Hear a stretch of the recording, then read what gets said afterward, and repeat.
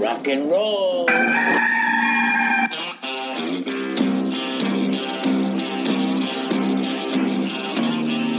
It's your daily dose of all things Gamecocks on the Inside the Gamecocks podcast. Here's J.C. Sherbert. Inside the Gamecocks podcast, J.C. Sherbert here with you. Happy Thursday, everyone, February the 11th. Hope all of you are doing well. Good to be back, rolling out a podcast. Honestly, have not had much to say within the last week. I've sort of been monitoring some things, and I know the hot debate on the internet has been about the basketball program, the men's basketball program, and obviously the women had a disappointing loss to UConn. And I could have gotten on here and talked about that, but I'm staying out of the Frank Martin debate right now. I think it's just a tough call because I can kind of see both sides of it, and that's rare for me. I usually take one side or the other, but in some ways I'll look at it and say, well, this season's just been unacceptable relative to the players they have, the year that it is in his tenure, and all that. I definitely see those points.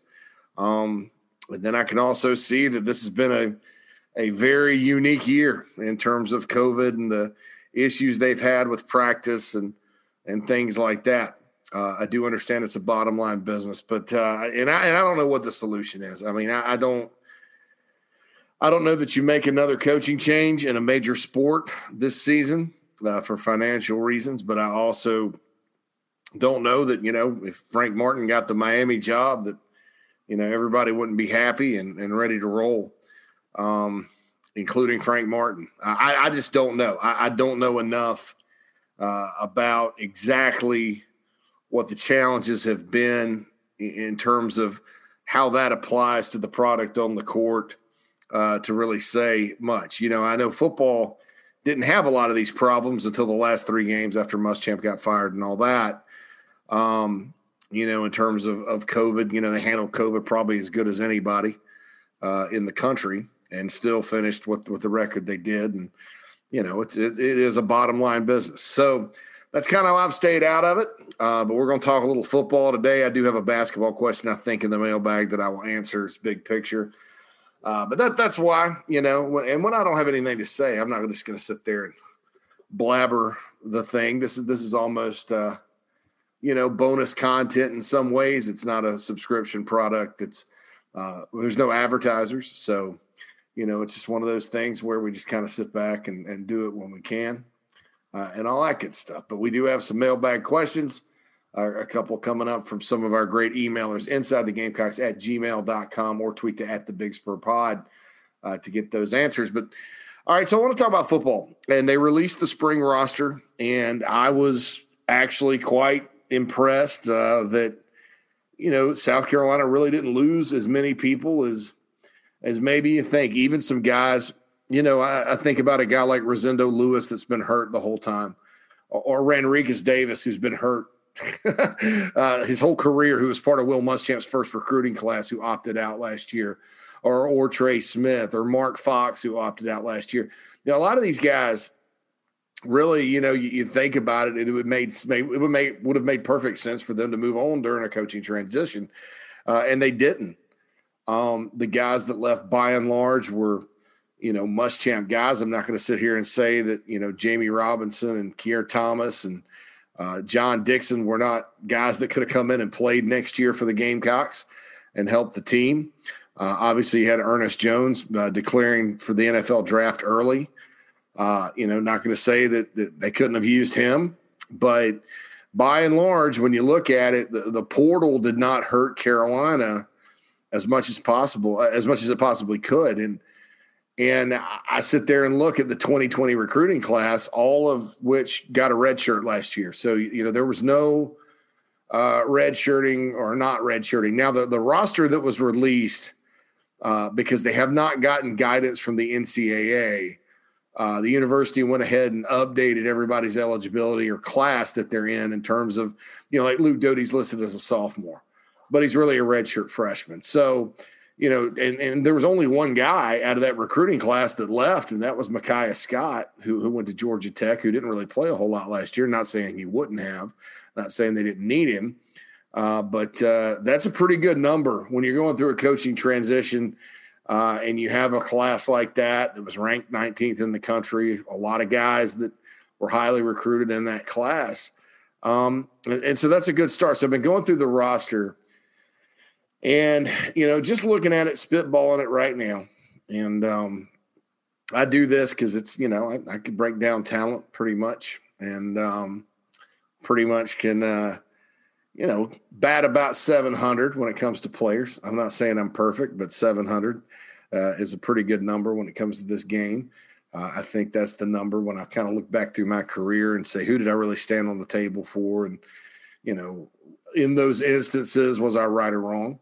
But just looking at it, I think that when you look at the talent on the roster, number one, I think it's clear that, in terms of just personnel and options and players, the situation Shane Beamer inherits is a little bit better than the situation Will Muschamp inherited and a little bit better than the situation Steve Spurrier inherited from Lou Holtz. If you remember, with Spurrier, there was just a ton of attrition and a ton of guys that were actually good players talent-wise that just they had to kick them off the team or suspend them for whatever reason.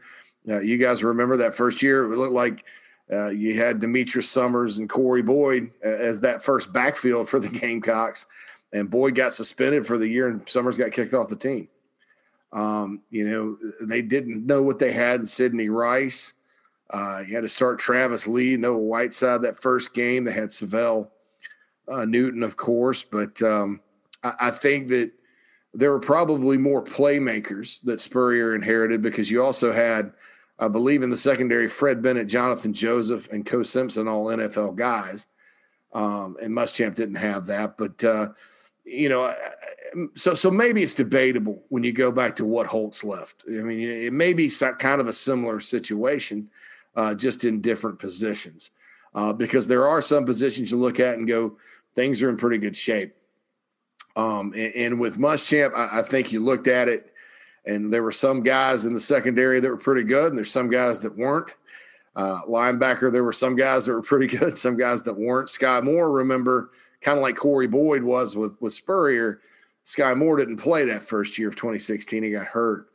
They had to play almost all freshman receivers. Running back, their best player was a freshman, Rico Dowdle. Quarterback was two true freshmen and a walk-on. The offensive line was somewhat veteran, but those guys really weren't all that good. So you kind of look at it and you kind of go through what Shane Beamer's inherited and you actually see some guys that, hey, they got a pretty good chance. And that's not across the board. And so what I would say after looking at the roster is this is not a 1 year and you're back type of rebuild by any stretch. I'm not predicting Carolina will win the SEC East next season. I think when you talk in terms of a build at South Carolina, that's what you're always building toward, is to get back to that range where they were under Spurrier for those years, where you're competing for Atlanta year in and year out, where you're going to Atlanta. I think that's what it's all about. I think that's the most attainable goal for the University of South Carolina in football is winning the division. And you have to win the division before you can start talking about anything else. And sure, you can beat Clemson without winning the division, but you'd probably feel like you got a better chance against the Tigers if you're the best team out of Florida, Georgia, Tennessee, Missouri, Kentucky, Vandy, all those schools. So, I think South Carolina's first goal as they march back towards relevance in the division, because right now you're sitting on a 2-game losing streak to Missouri. Kentucky's beat you 6 out of 7, 2-game losing streak to Tennessee. Vandy's about the only school Carolina's had a lot of success against. Especially when you talk about recent years.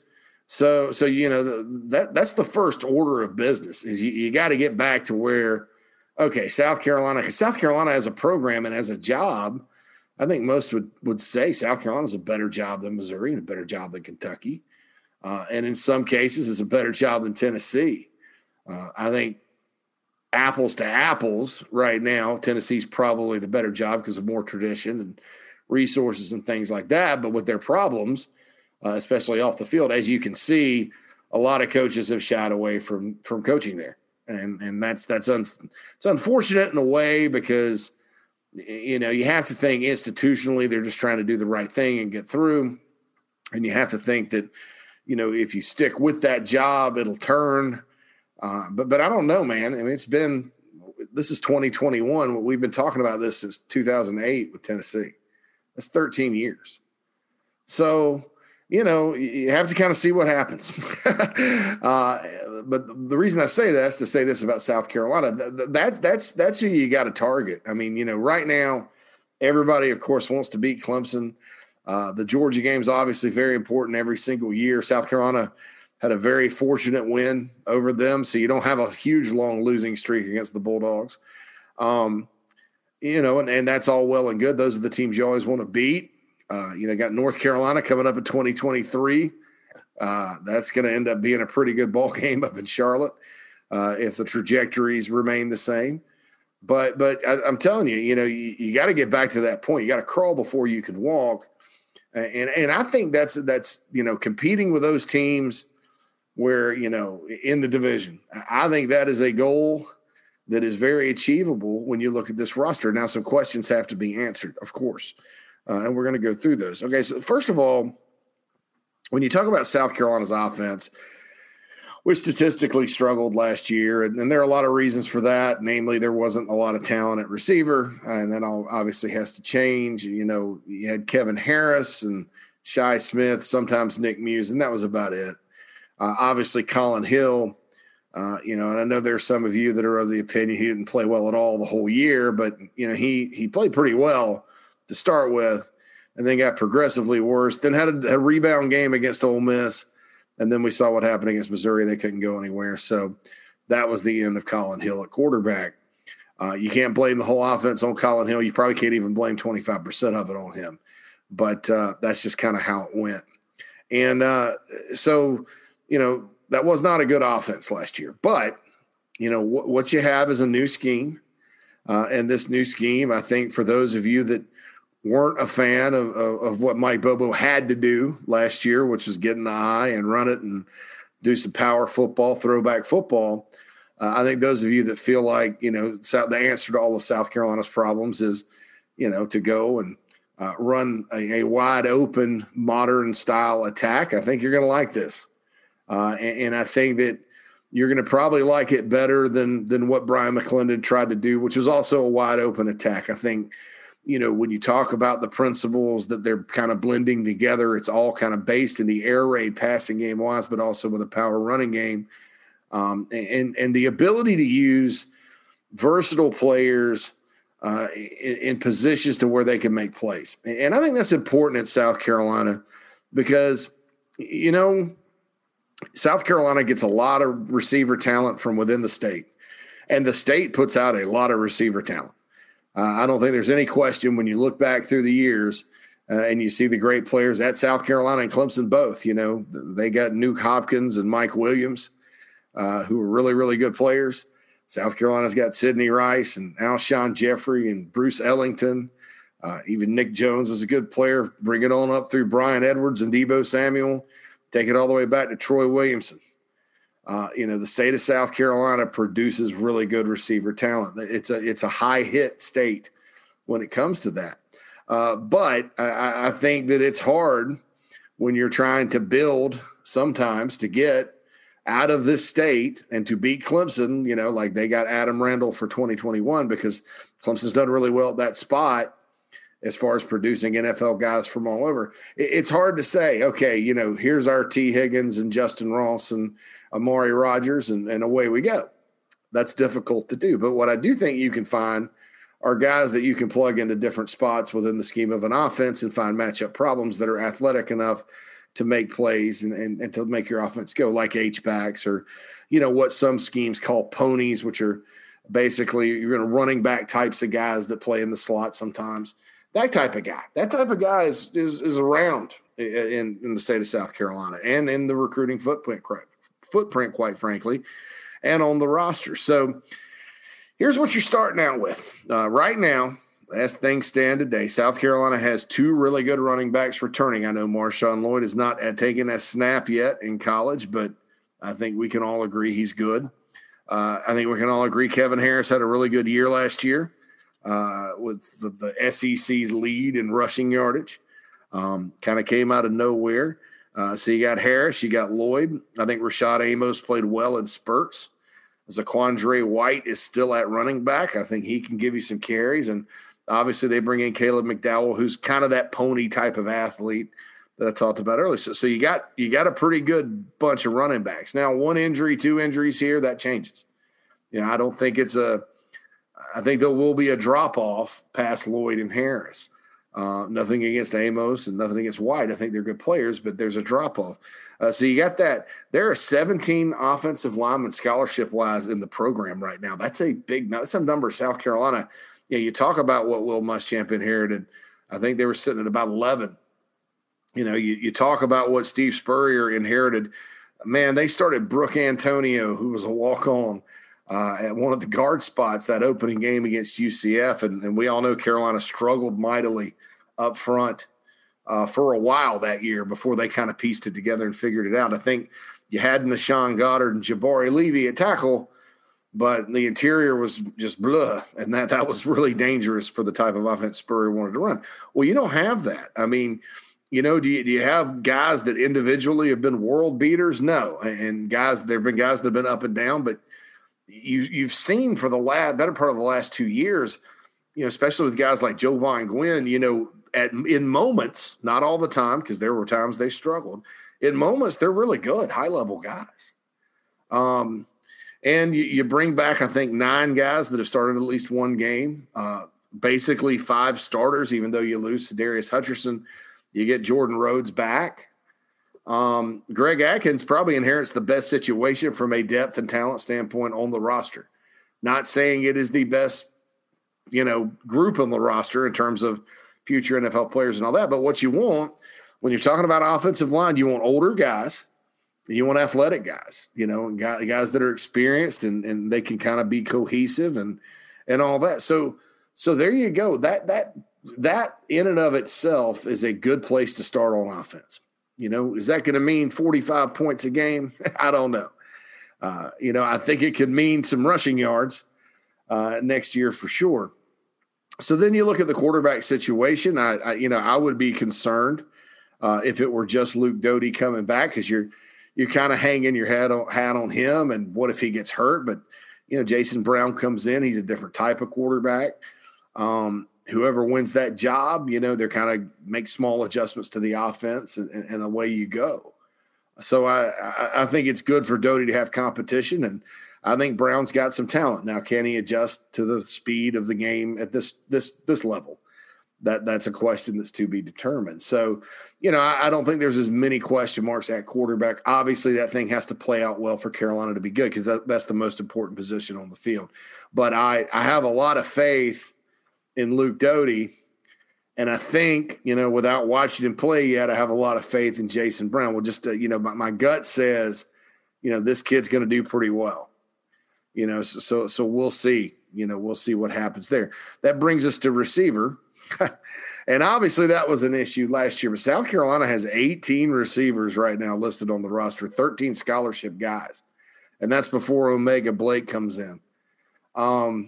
So my question is Justin Stepp, is this going to be a situation where Justin Stepp can squeeze, the maximization out of some guys and get them good? That didn't happen last year. You had Shi Smith.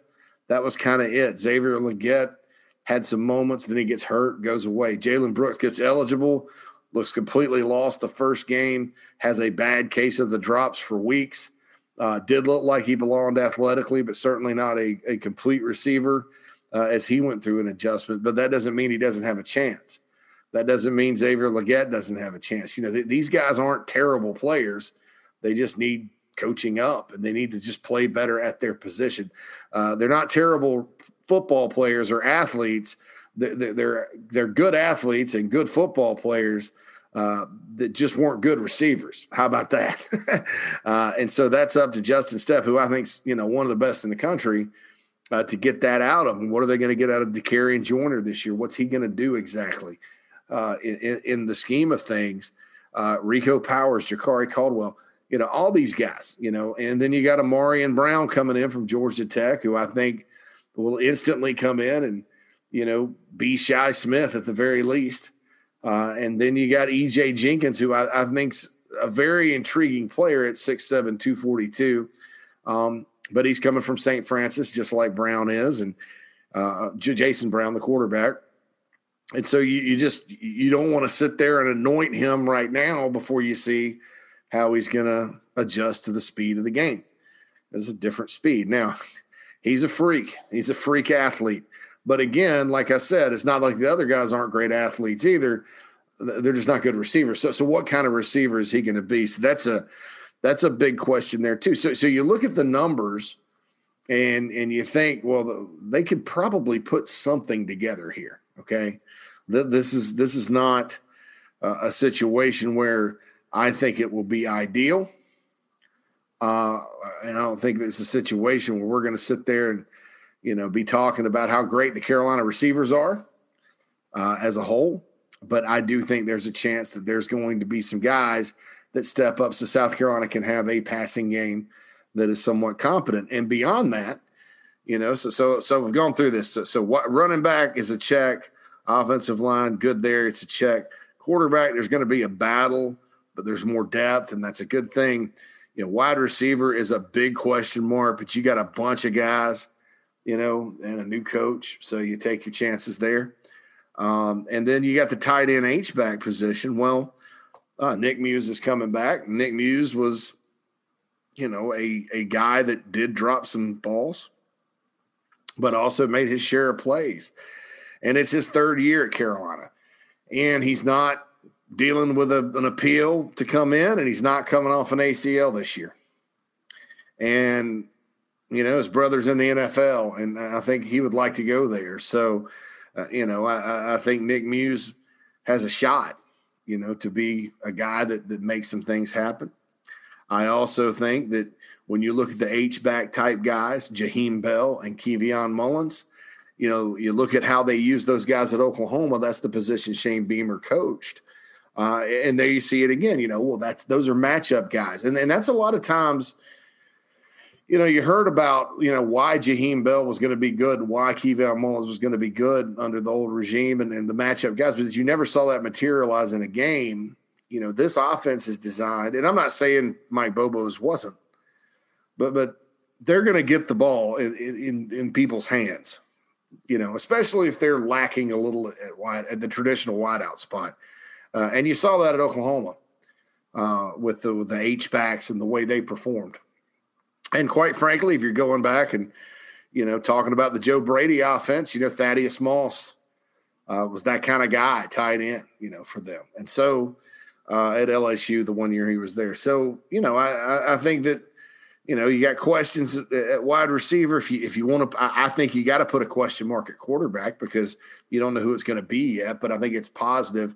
It's a check mark if they're having a battle. I think tight end H-back because Muse is coming back. I mean, that's relatively deep for that spot.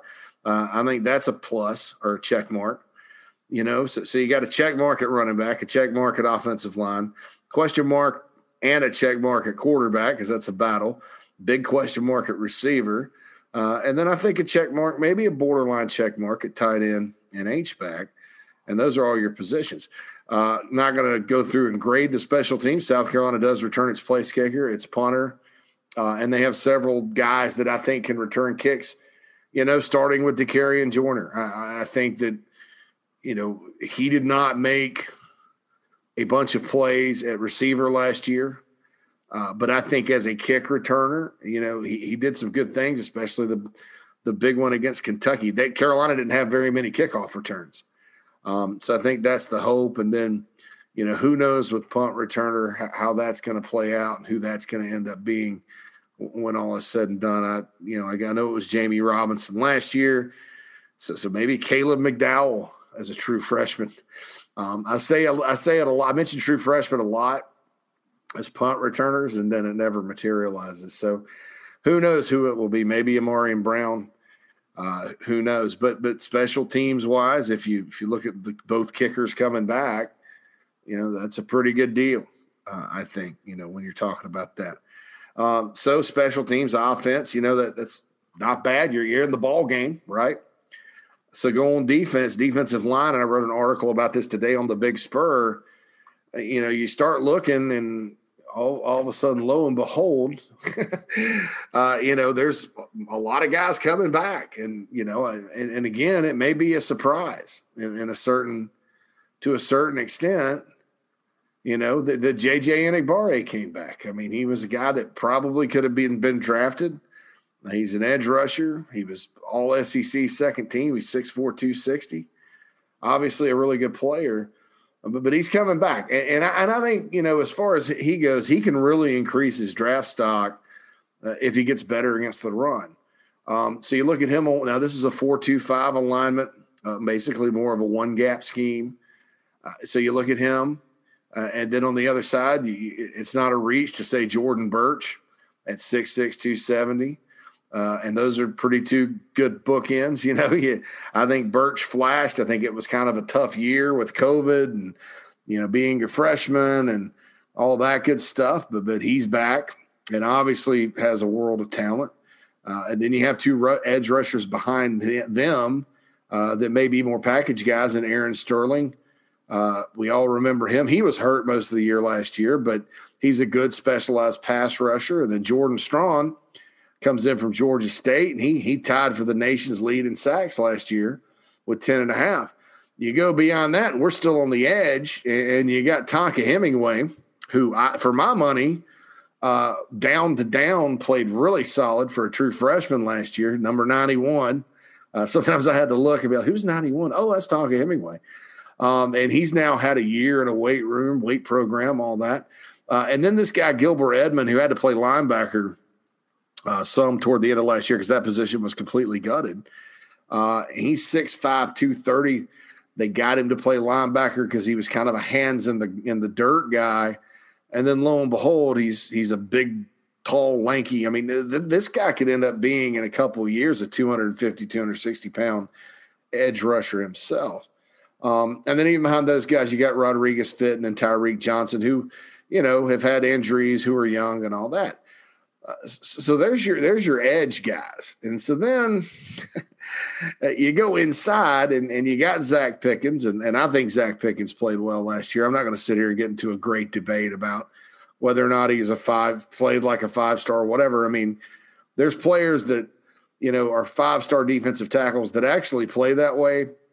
And they show it a little bit because they have great players around them on defense, Christian Wilkins from Clemson comes to mind. Christian Wilkins, you kind of used to look at his stats and go, well, they're not overwhelming on defense, but hey, everybody loved the fact that he caught passes on the goal line and he was part of a great defense and really played well, I thought. Zach Pickens didn't have Dexter Lawrence beside him though, or Cleveland Farrell on the edge last year. So I think he's back. Can Jimmy Lindsey get more out of Rick Sandage? Or is Rick Sandage going to be a flash player where he just flashes sometimes and he's not that consistent?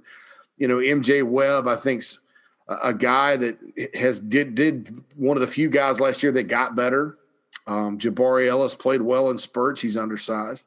And then you got Jakeem Green, who, I mean, we all love Jakeem Green's JUCO film.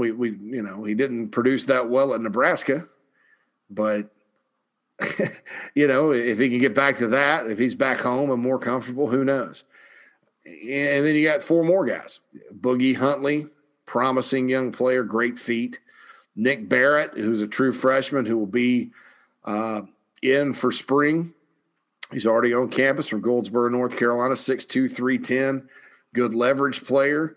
They have the ability to get in. And then Devontae Davis is still there. 6'3", 305. He struggled with bad injuries and then personal situations, but he, he's back and good. And I'm not back and good to go is what I mean to say. Somebody's going to take that. So you said he was good. And then if he's 16, you're not going to be happy. But I do know this. I know Devontae Davis, the off the field issues that you hear about it was nothing like that. like he didn't get in trouble or anything like that. It was just, it was private situations that were not indicative. I mean, I don't want to put a stigma on the guy. Will Muschamp actually said he's had some off the field stuff he's dealing with, so I don't feel bad saying that. But it wasn't anything like he got in trouble or anything like that. And then TJ Sanders comes in from Marion. That guy's got a bunch of upside. I don't know if he'll play at all this year, but 6'5", 275, long arms, great athlete. So you look at the complete picture on the D-line, and there's where you start. I mean, if you don't have an offensive line and a defensive line, you're not going to win very many games if you're weak on either side. I think that if you're good on both sides of the line of scrimmage, that doesn't mean you're going to win games in the SEC. But I'd rather go to battle with some options there and some talent there than not. And I think when you look at the combination of the players that are remaining, plus the players Beamer brought in and the staff brought in, and you're in pretty good shape on the defensive line. I'm very curious to see how Mike Peterson and Jimmy Lindsey combine to coach this line. The 4-2-5 with Clayton White's going to be different than the 4-2-5 under Ellis Johnson. Very curious to see how all this works and comes together. So can't wait for spring ball to kind of see where some of these guys play. So I'm telling you, if you're looking for a sleeper here, a short-term sleeper, guy nobody's talking about is probably Tonka Hemingway. Just because when you review last year, you're like, man, that guy 91 was really solid. And then a long-term sleeper is Gilbert Edmond because, already 6'5", 230. I mean, I could just see with the length and the frame, that guy's going to end up being, pretty solid. So that's the D-line. Now we get to linebacker. And so this is a question mark. And like I said, it hurt losing Ernest Jones. This position by the end of last year was a complete mess because of opt-outs, guys leaving, guys getting hurt. It was a mess, and they needed some help here through the portal and through wherever. And I'm curious to know, too, when you talk about the back seven, on defense with Clayton White, like what is the what we call the spur spot? Is number one, is it going to be the spur? Is it going to be the nickel? What are you going to call it? Probably be the spur. What is that? What are the types of guys that are going to be there? Because I think we automatically revert back and go, well, middle-sized linebackers that can cover. So, you take Jamar Brown from the linebackers and you take you take R.J. Roderick from the defensive backs and, okay, there's your spurs. And I tend to agree with that line of thinking, but I don't know enough about exactly what that position is going to be to intelligently say that. Freshman Debo Williams from Delaware, obviously people are impressed with his film and his workout ability. Jamar Brown is coming back. He's a guy that he was injured, then they got him back from injury, and then he got hurt again. Brad Johnson, what are they going to do with him? Because I think he struggled mightily at the Sam linebacker spot last year. Is he a guy that can play anywhere else? I mean, is he going to be a player where they have a Sam, and he's in there? I think Damani Staley is probably your backup at Mike and can obviously give you a lot of snaps. He's played a lot of football. I don't know that he's an every down guy, but I've seen guys like Damani Staley that you say that about, and then they get to their fourth or fifth year, and he's in his fifth, and they have a great senior season. So I'm not counting him out. Muhammad Kaba came in with a lot of I don't want to say hype, but a lot of expectations. I was told last year in practice and stuff, he kind of had a ways to go, but there's a new staff now, and a lot of guys make a big jump between their freshman and sophomore year. And I'll say this too, he was a guy that got hurt his senior year of high school that was kind of behind the eight ball, worked his way in, and then was forced to play a whole lot.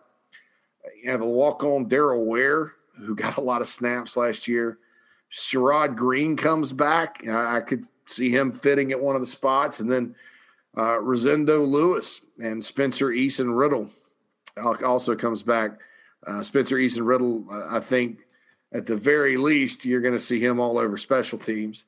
But I think when he plays linebacker, he's really a guy that can make some things happen. So you just don't know, because you don't know. So is Jamar Brown going to be a spur nickel type guy, or is he going to be a linebacker, or Will, or Mike? What are they going to get out of Rosendo Lewis? Can Rosendo Lewis be the Mike? Are you going to go out there and we see Rosendo Lewis and Mohamed Kaba as the Mike and Will linebacker? Is Sherrod Green, where's he going to play? So those are a lot of questions. So there's a lot of question marks with linebacker, especially along the lines of where is everybody going to play. And with some of these guys that were highly rated and highly recruited, where are they truly at? Now, we know Rosendo Lewis was a 4-star linebacker coming out, had a great Under Armour All-American game, one of the most instinctive linebackers in his class. Carolina flipped him from Florida State. And we also know he's never been healthy his whole time at Carolina. And in 2018, when he was forced to play hurt, he looked slow because he didn't know what he's doing. So there's the question mark about that guy. Mohamed Kaba, long way to go at the end of last year. What kind of a jump is he going to make this year? Sherrod Green, we've seen him up and down, up and down, up and down. Can he cycle up for his final year? And I mentioned the Debo Williams kid out of Delaware. I'm equally as optimistic about him as anybody, but he's a freshman. And he's a freshman coming in. I've seen freshman linebackers with his physique and his love of hitting play at a high level as a freshman, especially when there's the opportunity. But that's not somebody you can just pencil in. So there's all the question marks there. And then the secondary is the same way. I mean, it's I don't want to say even worse. By the way, I didn't mention Eric Shaw when we were talking about the tight ends and H-backs. That guy, he's back on offense now. Certainly keep an eye on him. Certainly keep an eye on Eric Shaw because he's one of the better athletes on the team. So you go back and you look at the DBs, and it's the same thing with the linebackers. Cam Smith and Jalen Dickerson, those are two guys that everybody was excited about when they signed. Cam Smith, I thought one of the best things that happened to him as far as his development went last year is he was forced to play a bunch of snaps, and he ended up kind of coming into his own. I remember Sheldon Brown when he was a freshman, maybe a freshman. It was 98. It was Brad Scott's last year, so he was a freshman, I think, redshirt freshman, and he had played a little bit, wasn't really a starter, and then they go down to the Swamp toward the end of that year. And it was one of those games where it was closer than it should have been, 33-14, something like that. And Sheldon Brown made an interception down there in the Swamp against Spurrier and the Gators in 98. And then we saw how good he ended up being moving forward. Sheldon Brown, one of the best ever to play at Carolina, and then had a great NFL career. Well, before that, those plays that kind of got him going when he was a youngster, you didn't hear much from him. So Cam Smith, although we heard he didn't play all that well against Tennessee at the beginning of last year, Tennessee, he had some good plays down the stretch. And so when you think about it from that standpoint, sometimes you got to get out there and struggle. And then once you start getting, all it takes is one or two plays and you get that confidence. Jalen Dickerson, to me, looked, every time I've seen him play when he's been healthy in 2018, he's looked good. I thought early part of 2020, he looked good. And just, can he stay healthy? 6'1", he's 190 pounds. He's a guy Torian Gray, I think, can get the most out of, but health is an issue. And then there's R.J. Roderick, who is another one of those guys that who knew if he was coming back or not, because he just got up and opted out once Muschamp got fired. But he's back. I think he took a lot of heat last year, and some of it was on him. Some of it was just being put in bad situations. So what's he going to do? Where is he going to be? And Torian Gray, I think, can figure that out for him as far as, what's the best move to maximize him and get him to where, he's not, thinking he's a liability or whatever. And so those are kind of the core guys you got coming back. I think that Isaiah Norris, they're bringing in from JUCO. He gets in this summer, depending on how big he is, because he's listed at 170. Is he less than that? Is he more than that? I think he's got the skills to come in and compete for a starting job. I don't know, what exactly, how exactly that's going to play out. Because like I said, I don't know how big the kid is. But just going off of this film, I think that would be fine. I mentioned linebackers earlier. I didn't mention Colby Fields coming in from Louisiana as a freshman. I think that guy could at least help on special teams. Staying in the secondary, Ladarian Craig comes in from Mobile, Alabama. Don't count this kid out. I think that, David Spalding, I'm not, with Spalding, I think he's still a developmental guy. He's got a long way to go to play. I think he's still got 4 more years. So I don't know that he's an immediate guy. And then the second-year guys, I think, are going to make it or break it. I mentioned Marcellus Dial, 6 foot 190 out of Woodruff. My question about him, is he a corner? Is he a safety? And that's my question, too, with all these second-year guys. You can even throw David Spalding into that, although I think Spalding is a corner.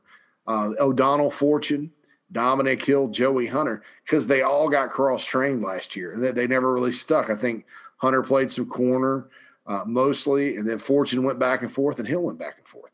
I know this. I know Joey Hunter has the ability to be a good big corner. I think O'Donnell Fortune will definitely hit you. Dominic Hill is definitely fast. I just don't know where they all fit. There's a lot of guys here that you just don't know much about. So you can shake them all up and sort of throw them into a pile and see how it works. And then you add Craig and Norris to the mix in the summer. But and then you don't know, too, with this position. I mentioned there's 13 scholarship receivers. Not all those guys are going to play in the games. I mean, could you see a guy come over? And I'll mention this guy, too, Darius Rush in the defensive back group. I think he's a guy that they've probably gotten more. They're probably going to get more out of than you anticipated, especially on special teams. But don't count him out either. I mean, like I said, it's shake them all up. Don't count out Fabian Goodman, Andre Goodman's son, either. I mean, just this is the spot where there are a lot of names, there are a lot of unknown names, there are a lot of but if guys names, but if guys like but if they'd have been healthy, what would we be saying? But if this hadn't happened or that hadn't happened, but if they were used in this way, a lot of guys like that in the secondary. So that's a question mark. So I think when you go D-line, linebackers, DBs on defense, you have to say question mark on the back end. I think you got to give a check to the D-line because I think you not only have good starters there, I think you got some depth too. I mean, I've been raving about Tonka Hemingway, and he's probably, when you line it up, the 5th guy. Depending on how they use their packages. I don't want to say 5th guy, because I do think on passing downs they probably will do something with Strawn and or Sterling, but so maybe he's the 3rd guy that comes in on rundowns or something like that. But the point is, there's 5 guys there, and that's before you get to the Rodriguez Fittens of the world or guys like that. So my point with all this is, look, and I was on that SEC podcast with Mike Bratton, and I started talking about how there's all these narratives in the off season with SEC football that we all talk about all summer, and then we just forget about when the season gets there. A couple of years ago, after Carolina won 9 and had a good recruiting class and ended up being the sort of off-season favorites to maybe challenge Georgia in the East, Muschamp's second year. That was the off-season narrative, and I think they were picked second in the division, maybe third. And then the next year, it was in 2019, it was Missouri. Oh, Missouri with Kelly Bryant coming in from Clemson, and wow, he's a championship level quarterback, and that's all they needed, and they've got a good defense. Look at their schedule, and they're going to challenge. And they finished 6-6, and Barry Odom got fired, and they were on probation. So that was the off-season narrative. Now this year it was Kentucky, and Kentucky did finish pretty good, 6-5, but that wasn't necessarily a team that you could sit there and say was better than some of the previous Kentucky teams. I mean, my God, they got beat 63-3 by Alabama. I don't think they, I just don't know. I don't know. Nothing against Kentucky, and they'd had to change offensive coordinators. And, I don't know that it was this great year in Lexington either. So the offseason narrative, here's my opinion. And look, I've heard the Vandy hype. Sometimes this is the year. Like, remember the Jay Cutler Vandy team? I think it was 2004. It was Lou Holtz's last year. And Carolina opened against them in Nashville. Everybody's talking about how Vandy's going to beat Carolina. This is it. They got Jay Cutler. And, South Carolina lost 63-17 in their last game to Clemson. And me and my buddies actually went to that game, drove to Nashville. It was the first time I'd been to Nashville. Ended up living there 7 years. Me and some good buds of mine drove through the night to get there for the tailgating before the noon kickoff. And so, we get up there, and South Carolina just beats the bejesus out of 31-6. I don't think Lou Holtz called a pass play, and they just kept running, Demetrius Summers, here goes Corey Boyd, here goes Dacus Turman, here goes this guy, that guy, boom, boom, boom. And then Carolina's defense played well. I think Jamacia Jackson had a big interception return. So my point is, in the SEC East, sometimes it's not good to have the off-season hype. And I mentioned Tennessee earlier and how it had been 13 years. Now, I've heard the